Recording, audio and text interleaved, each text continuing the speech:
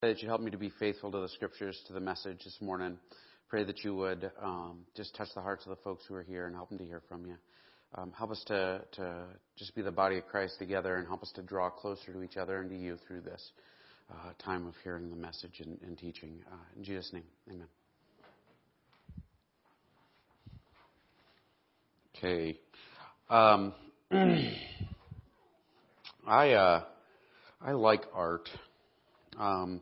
And I like paintings. I have an interest in all of these things. When I lived in D.C., I would frequently go to the National Art Museums. I have always wanted to buy paintings, and in fact, actually, I walked into the gallery and said, "One art, please," and I got one of Craig's fine photographs that's hanging in my living room.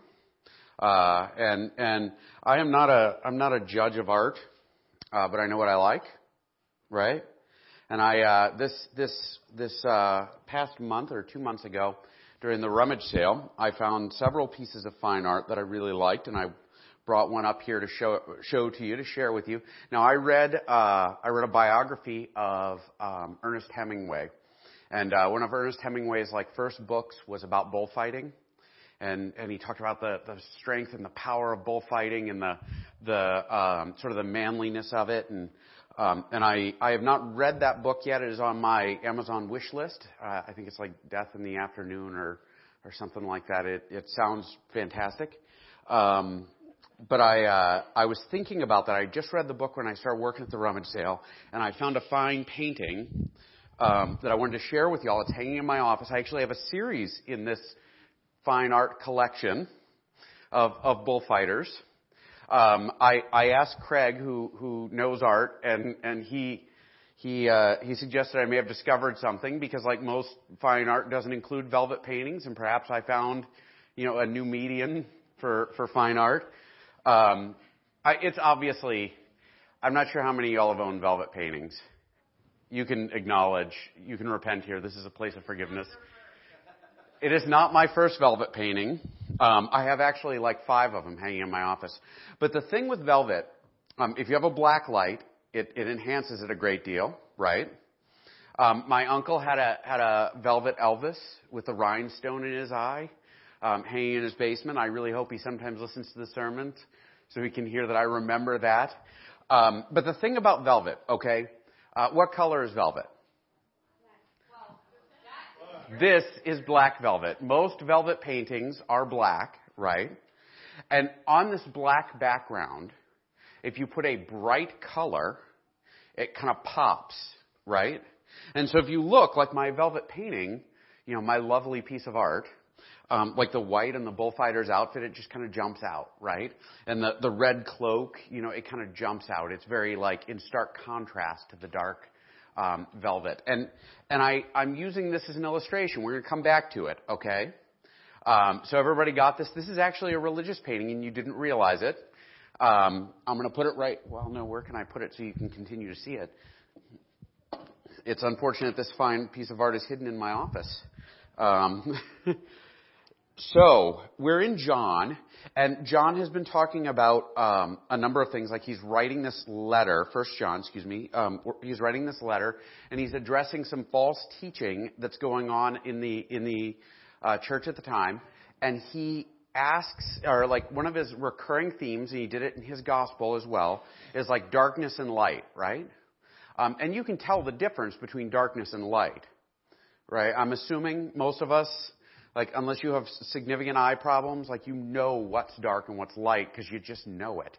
You walk out into the middle of nowhere in Montana. Any of y'all ever had a breakdown on a gravel road at 11, 12 o'clock at night, and you get out of the car and it is dark, right? Yes, my wife drove over a screwdriver on New Year's Eve and got stranded out on, what was the...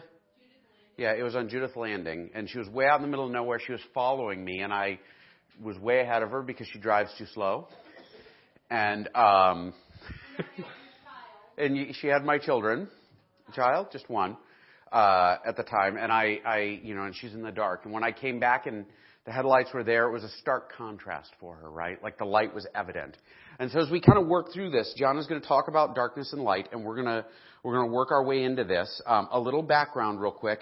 John, the Apostle John wrote the letter. John was like Jesus' closest disciple. He actually refers to himself as the disciple that Jesus loved. He's the guy who leaned against Christ's chest at the Last Supper, right? Like they were very close friends. He's the one who watched Mary for the remainder of her life, like after Jesus died and was resurrected and went back to heaven. Like he took care of Mary. In the previous sections of this letter, he's touched on a number of things, but I want to read the section right before, because believe it or not, like I know I break this down into chunks, but the chunks are all part of a bigger letter, right? And so like context is sort of king in understanding anything in the Bible. If somebody pulls a single verse out for you and they say, look, this is what it says, and it sounds wrong, open up and read the whole section and usually you'll discover that it's out of context. Make sense? So we're going to back up about, 7 verses. My little children, I am writing you these things so that you do not sin. But if anyone does sin, we have an advocate with the Father, Jesus Christ the righteous. He is the propitiation for our sins, and not only ours, but also for the sins of the whole world. Now, real quick, John is saying, hey, I'm writing to you because I want you to overcome sin, right? But if we do sin, which is like an if, when, right? I don't know about you guys, but man, sin is easy. And sometimes it's fun, and usually, like, I sort of back up and think, man, I really shouldn't have done that. And anyway, but when we do sin, we have Jesus, who is our advocate. He's like our lawyer. He stands before us in front of God, and he is the propitiation for our sin, meaning he took all the punishment for our sins so that we can be forgiven, and our advocate can say, hey, they're forgiven by my blood, right? So he's the propitiation, the forgiveness. And by this we know that we have come to him if we keep his commandments. Whoever says, I know him, but does not keep his commands is a liar, and the truth is not in him. But whoever keeps his word in him, truly the love of God is perfected. Now that's an important little sentence here for what we're going to talk about in a second. I'm going to read it again. But whoever keeps his word in him, truly the love of God is perfected. Meaning whoever follows Jesus' teachings, whoever's obedient to God, whoever has this like relationship with God. And we tend to think of this as like parochial, right? How many of y'all in school, there was a list of rules you had to follow and it made school 10 times more miserable than it really had to be, right? I always wondered, why can't I drink something while I'm sitting here? Like I sit and do my homework and I drink coffee, right? I will do better if you let me drink coffee while I'm sitting here. But that's a rule. You don't follow that. The rules don't exist to make us miserable. The rules exist to create relationship between us and God. It's the difference between the don't drink anything in class rule and don't hit your wife, right? If I were to hit my wife, it would screw up our marriage. Everybody with me?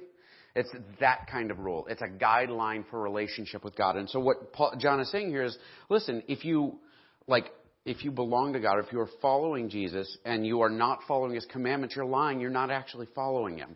Because relationship with God involves that obedience to his commands. By this we know that we are in him. Whoever abides in him ought to walk the same way in which he walked. Meaning, like, if we're going to know for sure that we belong to Jesus, we look at our life and we say, am I imitating Jesus? Or am I trying? Right? Am I becoming more like Jesus? Am I loving people who don't deserve to be loved? Am I serving people? Am I going out of my way to forgive people? Am I doing the things that Jesus did? Or am I kind of doing things my own way? And it's like, grace is this credit card I carry around. I'm forgiven. Don't worry. I have, American Express or whatever. Does that even exist anymore? Okay. I've never, anyway. So real quick, one other thing here. John is not saying that you are saved by working, right? He's not saying that. You cannot earn forgiveness from God. Jesus' death for us was not because we deserve it. God did not look at you and say, you are the most precious and wonderful thing in the whole world, and you've earned my son dying for you, because you can't, right? God looked at you and said, you are the most precious and wonderful creation. I love you, and I love you so much my son is going to die for you.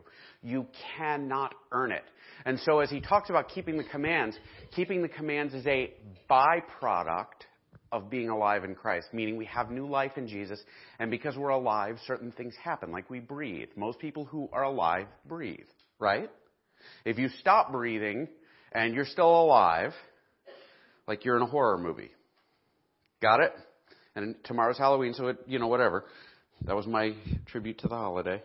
But the thing that comes out of being alive in Christ is good works. We follow Him. We want to have a relationship with Him. We are obedient. We conform to His likeness because this is what it means to have a relationship with God. It is all about relationship from that point forward. So as we dive in,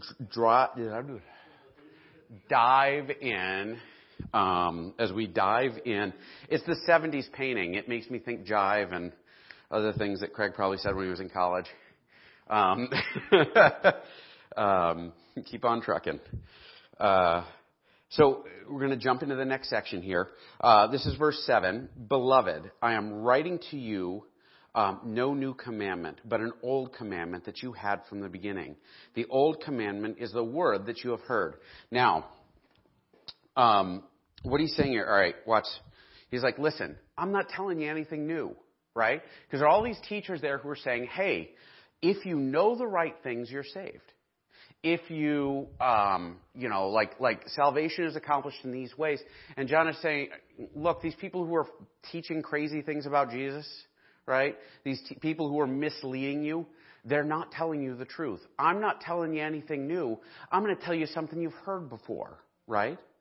I'm not bringing you a new commandment.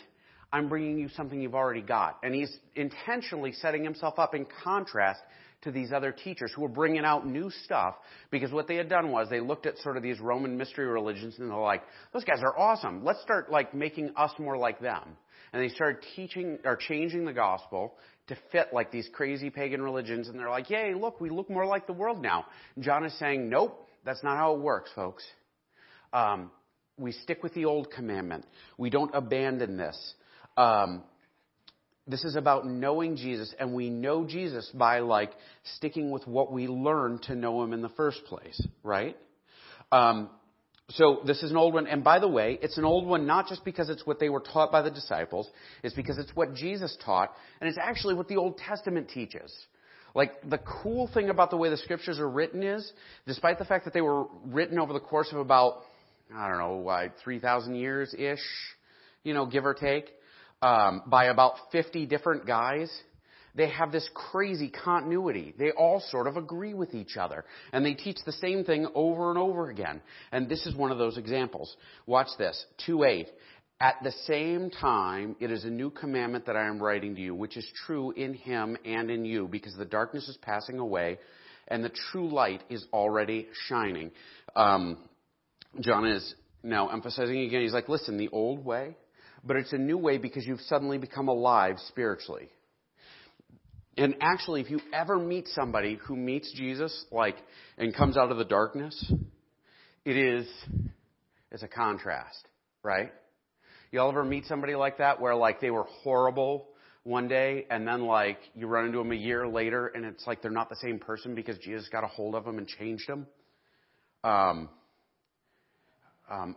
can't see him in here right now, or I'd pick on him, but I'm guessing some of y'all, oh, there he is. Some of y'all knew Jeremy when he was a goofy kid, right? And he did dumb things.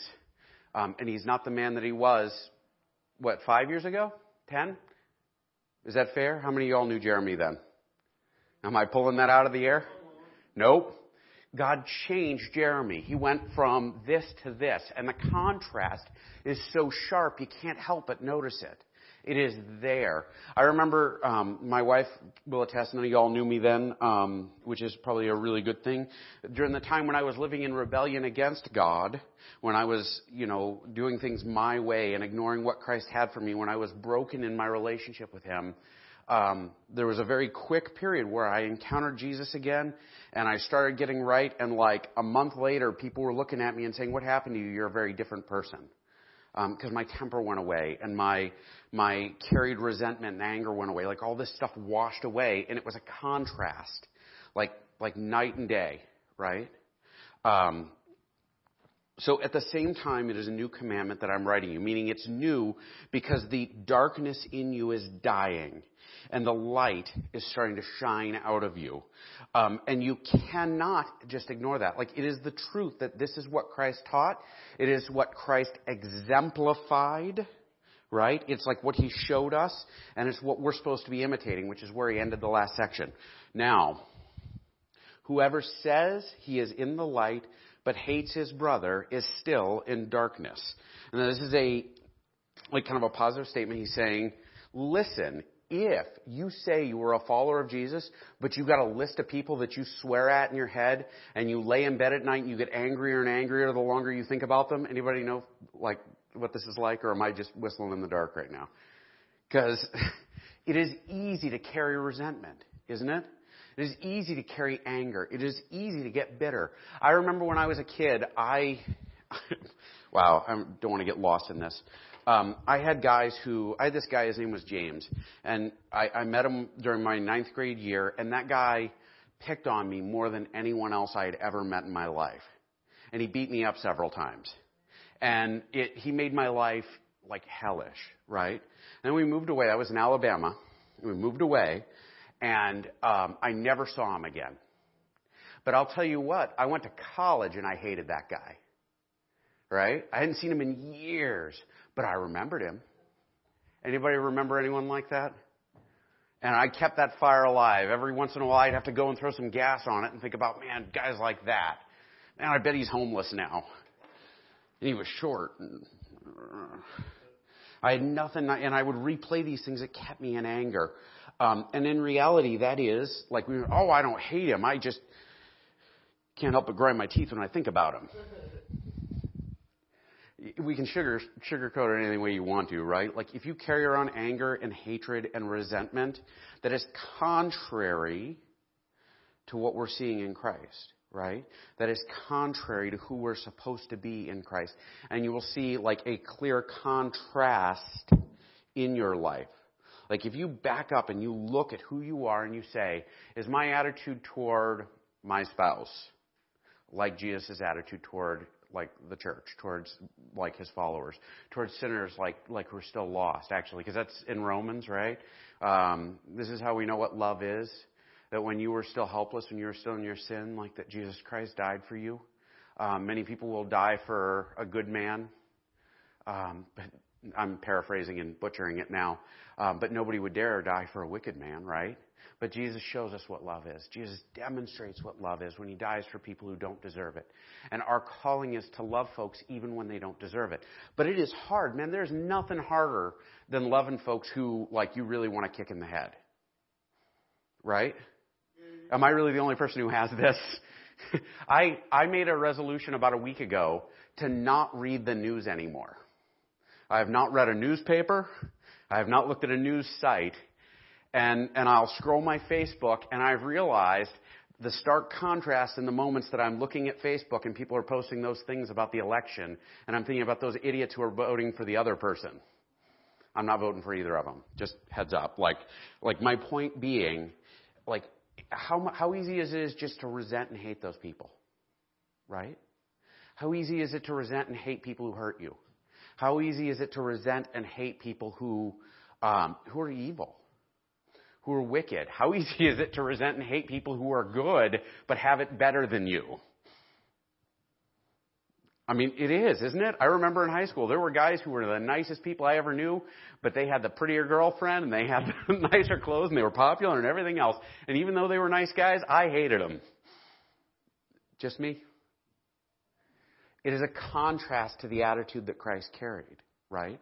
It is a contrast to how we're designed to be. It is a contrast to the new nature that we're supposed to have in Christ, because in Christ, that darkness is dying away. And there's a new light that's breaking out. I used to work third shift at my one place. Like anybody, it was crazy because you would sit up all night and like you'd be fine all the way up until you started seeing the sun peek out from behind the trees. And then all of a sudden you started getting tired, right? But the whole world changes right then. Like the sun starts breaking free and you're like, oh my gosh, it's bright. Craig's got a couple of, I'm going to pick on Craig, which, by the way, I learned just today because Craig told me, if you want to spend a whole lot of money and request it, he can get any of his photos printed on velvet for you. Huh? It costs like $1,000, but you could do it. Like, and fine art like Craig's deserves to be on velvet. And that's why you... I'm sorry, Craig. It's spoken in love. And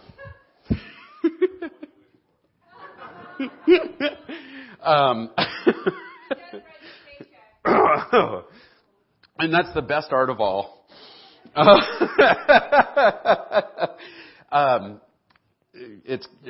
sorry, I'm not going to make any jokes about that. I'm done. I'm going to leave Craig alone. But whoever says he is in the light but hates his brother is still in the darkness. Meaning, look at your heart, look at your life, and ask, right? If my life is contrasted with Jesus' life, how sharp is the contrast? If my attitude toward those people does not blend in well, but contrasts with Jesus, I got a problem, right? If light isn't starting to peek out of me, if people cringe when I walk in the room because they're afraid of me like they're afraid of the dark at night when they were a kid, that's a problem. And what John is telling us is, listen, folks, this is how you know. You want to know you're walking in the light? Look at how your attitude toward your brother is. Look at how you act toward him. Look at how you love him. And actually he says, like, hates your brother. The cool thing about the Hebrews and the way that Jews talked in general is they would talk about love, but love isn't this warm and squishy feeling that you would like buy a Justin Bieber song about or something like that. I mean, like love is about like the way that you act and the attitude you take that like shines out of you. 1 Corinthians 13 does that really well. And by the way, just as I'm going to read it because I love it and because it does a really good job of demonstrating like what John is talking about. This is me ad-libbing and rabbit trailing, but I have the microphone, so tough. Love is patient. Love is patient and kind. Love does not envy or boast. It is not arrogant or rude. It does not insist on its own way. It is not irritable or resentful. It does not rejoice in wrongdoing, but rejoices in the truth. Love bears all things. Love believes all things, hopes all things, endures all things. Love never ends. My question then is, how you doing? How's this? Are you my velvet painting? Are you carrying that around in your life? Or is like this new light in you obvious? Is your new life like compared to your old life like my velvet painting? Or is your current life saying, oh, I belong to Jesus, but here's my darkness? Whoever loves his brother abides in the light, and in him there is no cause for stumbling. Meaning, gosh, there was a woman who I went to our one church, and she was just nasty, right? She was one of the nastiest people I have ever met. I once took a group of kids to the beach, and she cussed out one of the other moms for picking up some of her beach stuff. And the other mom took half the kids and went home. And it was like, why would you do that? Because she was just kind of this mean, nasty person. That's who she was. She created stumbling blocks for other people because people would look at her and say, if that's what being a Christian is, I don't want that. Brothers and sisters in Christ would look at her and say, I have no idea how to love this woman. How am I supposed to love this woman? You know, how am I, and that is it. Like, if you walk in this place and you create stumbling blocks, it's a bad sign. But love is as such that, like, we present ourselves to each other that, like, it's impossible to fall over it. Right? And actually, like, you want to know the ultimate act of love? And this is the hardest thing in the world. Like, I don't know about you guys, but it's very hard for me. It is really hard for me to sit down with folks and say, this is what you're doing that's driving me nuts, and I love you, and I want to talk about it with you. Right? Because it's much easier for me to say it in a way that says, hey, cut it out. Right? And it's much easier for me to say it in a way, or just to ignore it. I'm not going to say anything, but I'm going to keep this fire burning. Right? throw a little gas on it every once in a while. Can you believe they did that? This is a cause for stumbling. And it's actually a cause for stumbling for other people around us and for us, right? Because when I have trouble forgiving people, I fall over it. I do. When I'm angry at my wife or carry resentment toward my wife, my spiritual life disintegrates. I don't pray well. I don't act nice toward everybody else. I don't all of these things, they go away. It is a stumbling block. But if you want to live in the light, this is the attitude, this is the new way. Does that mean that you are not saved if you don't love the people around you? I think I'm a work in progress, right? I think I'm going to struggle. I don't think that perfection is required of me. I think that pursuit of Jesus and a relationship with Christ is what's required of me. And it's going to take me a while to get to the point that I love people who I don't want to love, right? I love them perfectly. There are people who, took me years to forgive. Was I not saved until I did? I think I was. But I wasn't completely in the light. Those were dark marks in a bright light that had started to come out of me because of Jesus. Not because of me, by the way, because I am not a bright light. I'm kind of a dim bulb. But whoever hates his brother is in the darkness and walks in the darkness. He does not know where he is going because the darkness has blinded his eyes. Now, there's kind of an important thing here. Living in the darkness is not a standalone passive state, right? Because what happens is it says, look, because the darkness has blinded his eyes, not just because they're in the dark, because the longer you sit in the dark, the worse it gets. Anybody ever, I got to be careful what I say here. Anybody ever meet somebody who is very advanced in years and some character quality of them has gotten so out of control that it's hard to deal with? Whoa, what just happened? Is the building falling down? My grandmother was kind of a nasty lady. By the time she got into her 70s, she could not talk without gossiping. And it wasn't nice gossip, it was nasty gossip, right? She didn't have a nice thing to say about anyone. When she died, nobody wanted her ashes. She was that bad. Her last request was that her ashes be scattered at a family member's farm, and they said no. She was nasty, but she was gossipy, and the longer she went, that gossip, that meanness just got bigger and bigger and bigger and bigger. And it's tragic and it's sad. And actually my parents helped take care of her, and they were very loving and awesome to her, and she was really nasty to them. And I would say, look at her and learn something. If you are angry and you carry anger, it's going to multiply, right? It's going to kill everything good inside you, and what you'll have left is that.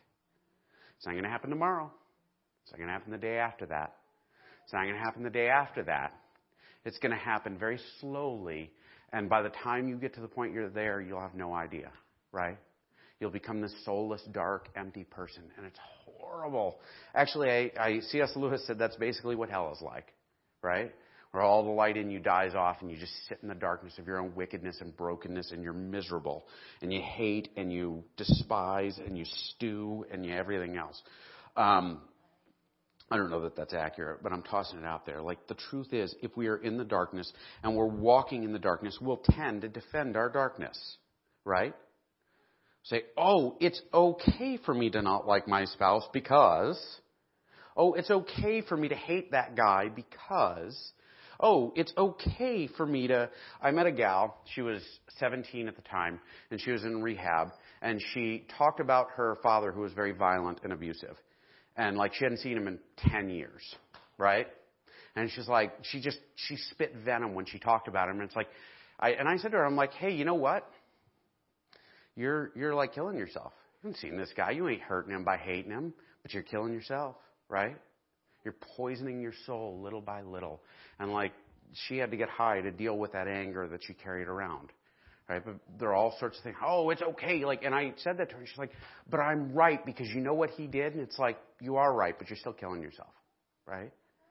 Spiritually, you cannot walk in the light. You cannot be alive if you're resentful, if you carry on anger and hate. Instead, we're supposed to grow to be like Jesus.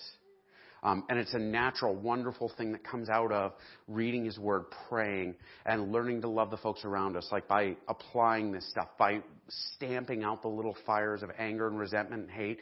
Actually, in churches, this is one of the worst things that can happen in a church is a fight, right? Anybody ever been through a church fight? I worked for a church that there was like 5 or 6 during the time we were there. And it was horrible. It was miserable. I hated going to work every day because everyone was so nasty and bitter, right? And it was constant tension and everything else. But when Christians fight and separate, it's a sign that we're not like obeying this. And it's usually over things that have nothing to do with the gospel, right? It's over personal preference.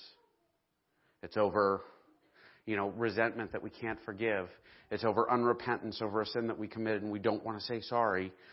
It's over all of this stuff. My challenge for you this week, as you go out of here, is to ask yourself, what does my life look like? Am I dark with a couple of fake bright spots?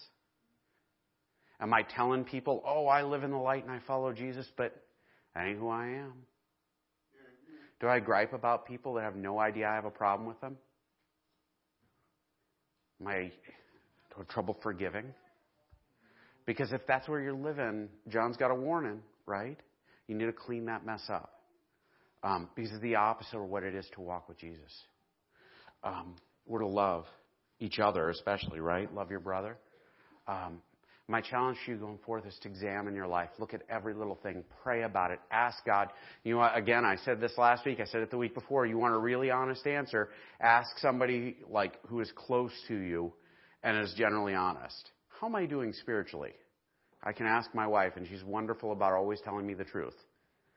I don't always like it. Come ask me. I'll always tell you the truth. But are you walking in the dark? Are you living in the dark? Are you hating people? Are you resenting people? Is there anger in you? Let's pray and we'll go have lunch. Heavenly Father, I pray that you would help us to be people who walk in the light. Help us to be people who belong to you. Help us to be people who are filled with your Holy Spirit, that are just pouring out the good stuff of life, that people want to be around us because light just shines off us. I pray that we would look like Jesus, Lord. I pray that we would walk in the light and love our brothers, that our secret anger and our secret bitterness and just negativity and garbage, Lord, that you would wash that away by the power of your Holy Spirit. That we would learn to forgive just as we've been forgiven by Jesus. I pray that this would become second nature, in this congregation and in the body of Christ in this place. That these folks, people would look at us and say, oh my gosh, I don't know what they got, but I want it. Because they're shining out in a dark world. In Jesus' name, amen. I read, stand up and we'll close with a blessing and I'll let you go.